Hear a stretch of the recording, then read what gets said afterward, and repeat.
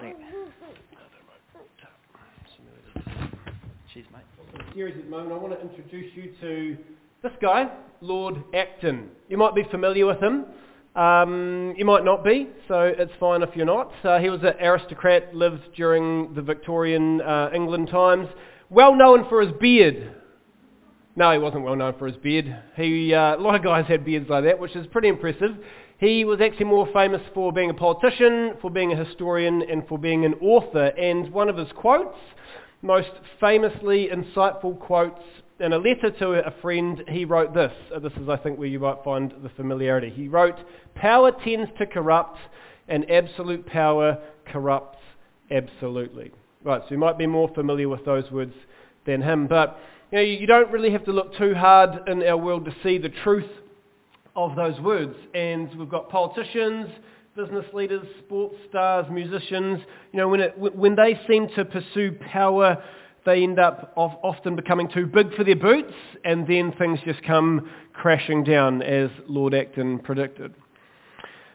What's interesting, though, is that Lord Acton's quote is typically applied to political leaders, but he was actually writing about political leaders and religious leaders.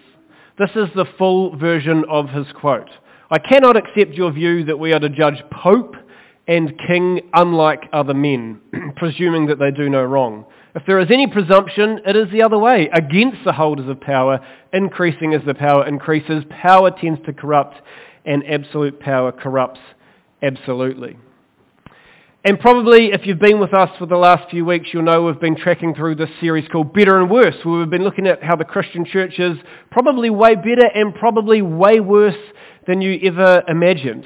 And as we've explored over the weeks, when Christians have focused on what Jesus said and did, when Christians are in tune with Jesus, that's when things tend to go really well. But when Christians get distracted or they depart from Jesus' message, that's when things tend to go badly. And I think that the departures from Jesus' message are actually the root cause of the religious violence or the abuses or the excesses in the church in the last 2,000 years that we've just taken a really quick snapshot look at. And a big part of that is, underneath all that, I guess, is the human desire for power. So when Jesus burst on the scene 2,000 years ago, he upended the established social order. He taught that an attitude of humility was really the glue which holds society together. And so on various occasions, Jesus said things like this: "Whoever is the least among you is the greatest. Whoever wants to be first must take last place and be the servant of all. Anyone who becomes as humble as this little child is the greatest in the kingdom of heaven. Those who exalt themselves will be humbled, and those who humble themselves will be exalted. God blesses those who are humble, for they will inherit the earth." And Jesus reinforced a lot of these teachings on humility with a bunch of teaching stories. We call them parables. And he often celebrated the underdog in those stories. In fact, if you look at the main characters in Jesus' stories, they're often people who are on the edge of society. Think of the Good Samaritan, or think of the faithful servants, or think of the Pharisee and the tax collector. They're people on the edge, on the fringe. And so in doing that and sharing those stories, Jesus flipped the social expectations, that it wasn't necessarily the strong or the good-looking or the influential that gained God's favour. It was actually the humble, those who showed humility. And so Jesus hammered this point to his disciples. And on one occasion, it's recorded in Mark chapter 10. If you've got a Bible, I'd love you to turn there with me as we track through the story and just find how Jesus really emphasised this whole focus on humility. So Jesus and his followers are heading to Jerusalem, and no one else knows it except for Jesus, that he is actually heading to his death in the city of Jerusalem. So two of his close friends, close followers, called James and John, they sidle up to Jesus and they ask him a favour. And they say, "Jesus, when you usher in this kingdom that you've been promising, when you are ruling on your throne, can we be seated on your left and on your right? And essentially what James and John are asking is they want to be in positions of power. They want to be viewed as having authority and respect because they're on Jesus' left and right, but they're thinking in terms of an earthly or a political kingdom. And Jesus says this, look, you don't know what you're asking. In fact, you've actually got it totally wrong.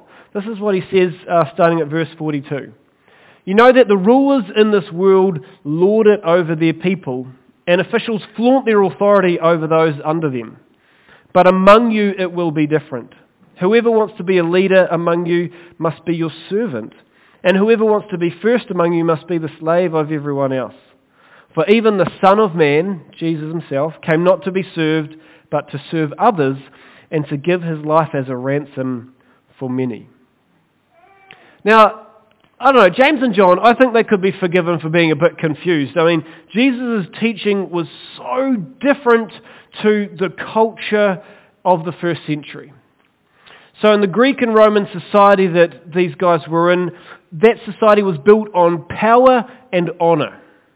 And everyone had a place in that society, and that place was determined by your social status, by your strength, your physical strength, by your wealth, by your intelligence, and by your influence. And if anything in a person's character was considered weak or vulnerable, it was suppressed. Humility was not a virtue that was valued in the ancient world. So let's have a quick look at this video and find out a wee bit more about that.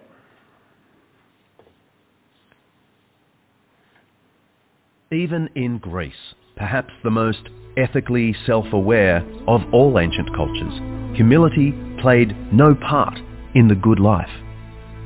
Delphi was seen as the spiritual centre of the world, and the so-called maxims of Delphi were the epitome of Greek moral wisdom. The Delphic maxims are a summary of the good life in pithy form, just 2 or 3 words each.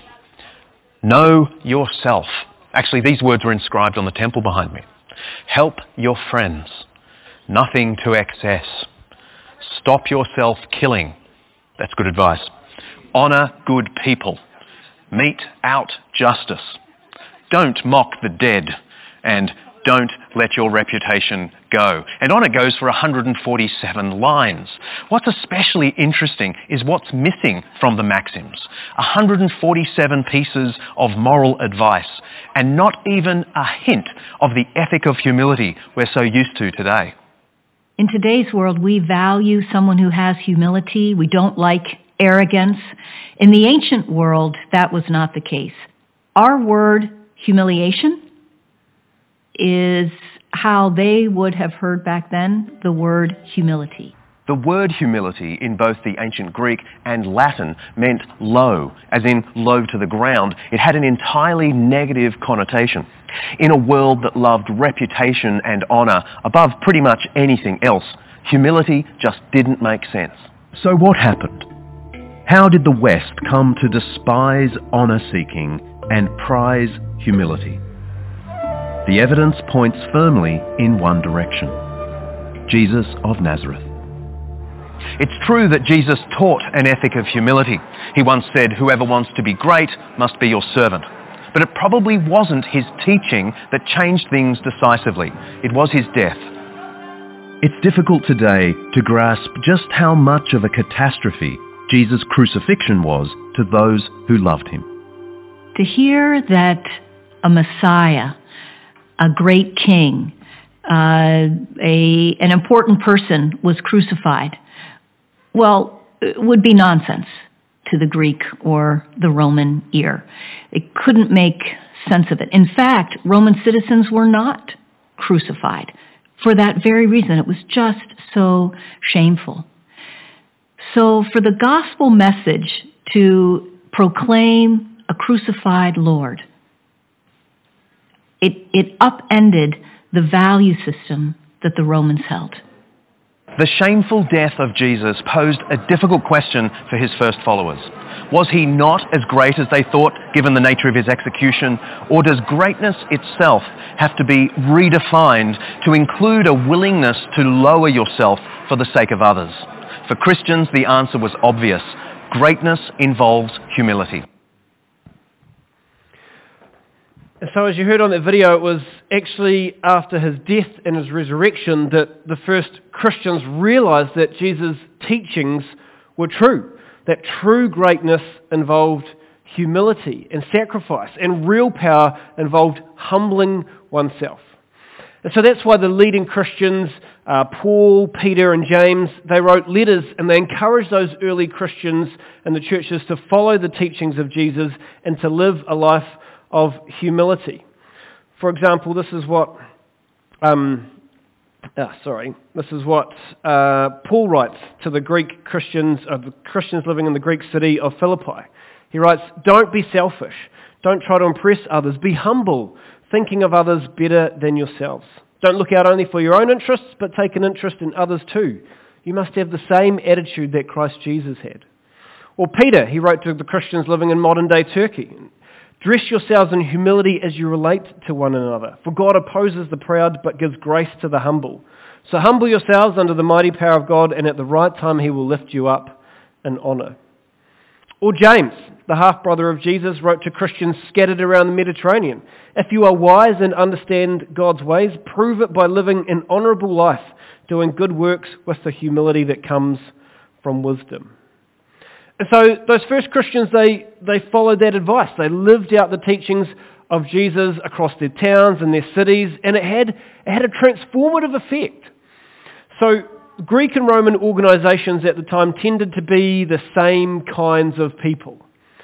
But scholars have noted that the Christian church was radically different. Christians were an eclectic mix of people of all ages and stages. So for example, in his letter to the Christians in Rome, Paul sends his greetings to people from every level of the social ladder. The poor and the destitute, the middle class and the elite, people right across the board. And perhaps that's what he had in mind when he wrote to the church in Galatia, when he said, "There is no longer Jew or Gentile, non-Jew, slave or free, male or female, for you are all one in Christ Jesus." And so the early church was this very diverse group, something that's been replicated for the last 2,000 years. I mean, just have a sneaky look around, at us. We're an eclectic bunch of people. But you need to know that the early church wasn't perfect, but part of the reason that they mostly got on with each other was that they followed the example of Jesus. They had an attitude of humility toward one another. And so for the first few centuries, that's kind of how the early church operated.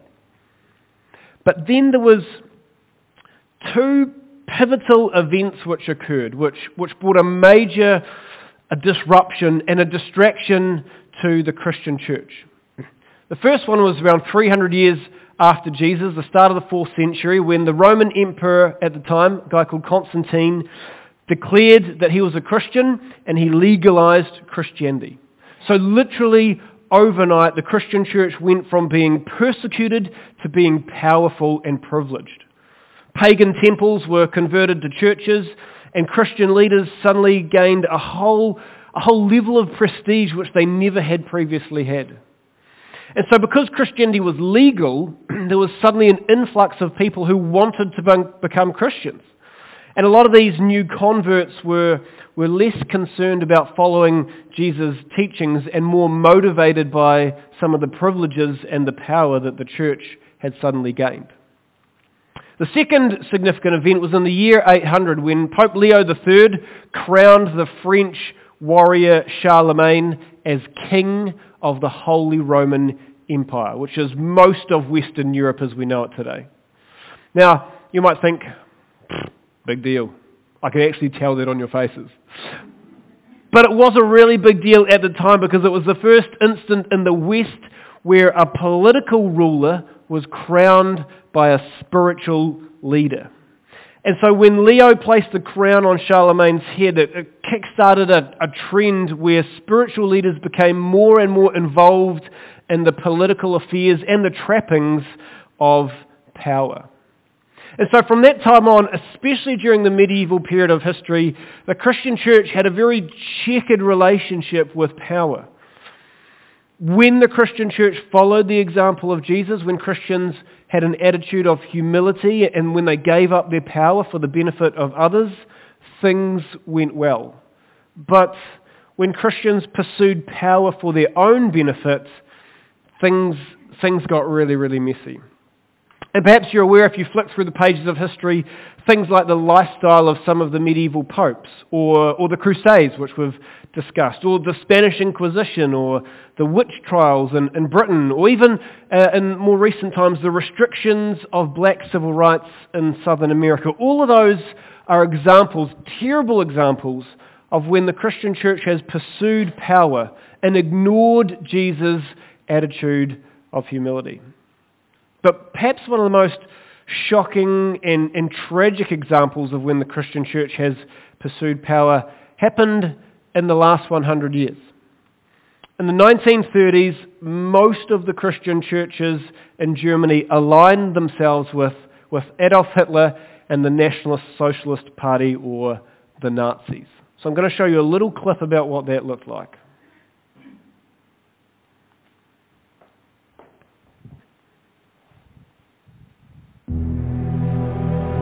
These are the Zeppelin fields in Nuremberg. Between 1933 and 1938, the Nazi Party held 6 enormous rallies here, drumming up mass hysteria with their promise to restore German pride.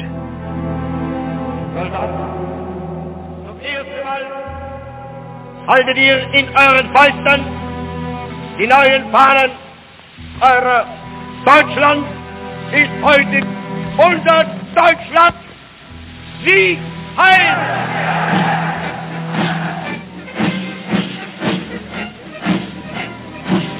This was where Adolf Hitler proclaimed his vision for the Third Reich. And what was the Christian church doing in response to the unfolding madness? Shamefully, not much. Both Catholic and Protestant leaders played into the hands of the Nazis. In fact, many were enthusiastic supporters, literally waving the flag. The story of the church under Nazism is one of comprehensive failure. Church leaders clearly wanted a place at the table in Hitler's Germany, and they fell over themselves trying to align their faith with the party program. In the words of one prominent German pastor, Christ has come to us through Adolf Hitler. We have only one task, to be German, not to be Christian. It says it all, really. The German church's complicity with Nazism is just one glaring example of what happens when the church cozies up to power at the cost of its core beliefs. Now, you need to know that not every German Christian cozied up to the Nazis. But before I tell you a wee bit about that, I guess I just want to ask you a question, and the question is, what would you choose? I mean, if you were living at that time, would you have sucked up to power like so many German Christians did, or would you have stood up for the truth of Jesus? I mean, that's a really tough question. I wonder if we would only know our answer in the moment we had to respond to that. But it's not an abstract or a, historical what-if question. I mean, Christians in Russia are in a similar position at the moment. Christians in China are also wrestling with the tension between the state church and the underground church. So it's certainly not an abstract question. And for Christians living in Germany in the 1930s, the question was as real as it gets. I mean, their life literally hinged on their answer. And so in opposition to the Nazi regime, a group of German Christians formed what's known as the Confessing Church. And one of the most influential voices in that movement was a man called Dietrich Bonhoeffer. Has anybody heard of him? Awesome. So he was an unlikely critic of the Nazis. He was an unassuming church pastor and theologian, born into an educated and quite a wealthy family. He completed studies in Berlin and then also in America. He was quite geeky, quite I suppose, bookish. But he also had a strong sense of social justice, and for Bonhoeffer, Christian virtues were more than just intellectual or philosophical ideas. They had to be worked out in the realities of everyday life. And so Bonhoeffer's faith was severely tested when the Nazis came to power in 1933. And Bonhoeffer had this innate awareness that the Nazis were misleading the German public, that what they were saying was not their real intent. And so 2 days after Hitler was made Chancellor of Germany, Bonhoeffer made a speech which was broadcast on the radio, and he denounced Hitler as the saviour of Germany, which was certainly the popular feeling at the time. And Bonhoeffer reminded his listeners that true leadership was about servant leadership, that a real leader was humble, that a real leader would use their power for the benefit of another. He actually captured this idea a few years later in one of his writings. He wrote this: "The Christian church is the church only when it exists for others." Now you can imagine this did not go down well with the Nazis. So Bonhoeffer was put on a blacklist by the Gestapo, which was the Nazi secret police. But those threats did not stop Bonhoeffer. In fact, he rolled up his sleeves, and he believed that his Christian faith should be personal, but not private. And so he started to put into practice a lot of his Christian ideas to live out his faith every day. He set up a secret underground Bible college to train Christian leaders. He wrote books and articles about what it meant to live as a true disciple of Jesus and the cost and the commitment that was required. And he worked to protect ethnic minorities that the Nazis were trying to oppress. And so when World War II erupted, Bonhoeffer actually became a secret agent working against the Nazis, and he was involved in an assassination attempt on Hitler's life. It was actually his efforts to rescue Jews which brought him to the attention of the Gestapo. And Bonhoeffer was arrested and imprisoned for 2 years. And then this happened. On the 5th of April 1943, Bonhoeffer was arrested and later connected with the conspirators who tried to assassinate Hitler. He ended up here at Flossenburg concentration camp near Germany's border with Czechoslovakia. Bonhoeffer wrote, "When Jesus calls us, he bids us to come and die. Sacrifice, service, affinity with the victims, courage, and above all, humility." This was Bonhoeffer's faith.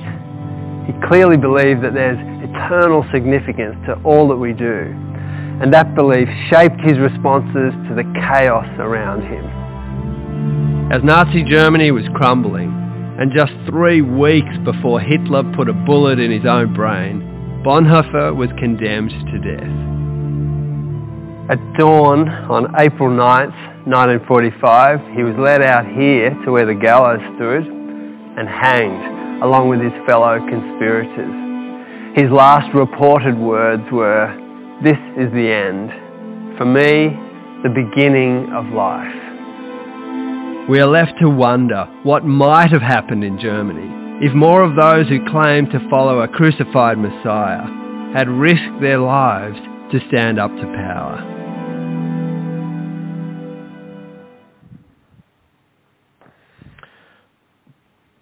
Bonhoeffer was an inspirational example of someone who stood up against the abuse of power. And Bonhoeffer followed Jesus' teaching that real leadership involves service, that true power should be used through humility for the benefit of others. Now, we may never be in a situation that Bonhoeffer was in, but all of us have power. Might be at work, you might be a manager, you might be the boss, you might be an influential employee. Might be at school, you might be a teacher, a senior student, a leader among your group of friends. It might be at home. Might be the husband, a wife, parent, a grandparent. You might have power around the community with the social groups that you've involved in. It might even be here at ABC. You're a service team leader or a home group leader or a ministry team leader. But all of us have power whether we realise it or not. And all of us have a choice about how to use that power. Will we use it in an attitude to serve and support others? Or will we seek ourselves? Will we use and abuse power for our own ends? I don't know what circumstances and situations all of you are facing, but I do know that you have a choice about how you use your power for others, whether it's kids, colleagues, in-laws, neighbours, friends, whoever. I guess the question that all of us need to consider is, what will you choose? You know that the rulers in this world lord it over their people, and officials flaunt their authority over those under them. But among you it will be different. Whoever wants to be a leader among you must be your servant, and whoever wants to be first among you must be the slave of everyone else. For even the Son of Man came not to be served, but to serve others, and to give his life as a ransom for many. Let's pray.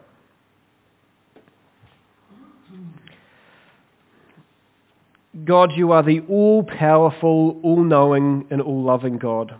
And we simply come here this morning to humble ourselves before you, to acknowledge your goodness and your grace in our lives. As we've looked over the last few weeks at some of the highs and the lows in Christian history, we've been inspired by those who have lived their lives in tune with Jesus. And may we be those people who do that. May we follow the message of Jesus and share his gospel message through our lives. We just ask simply today, this week, this month, that we would choose to use our power for others.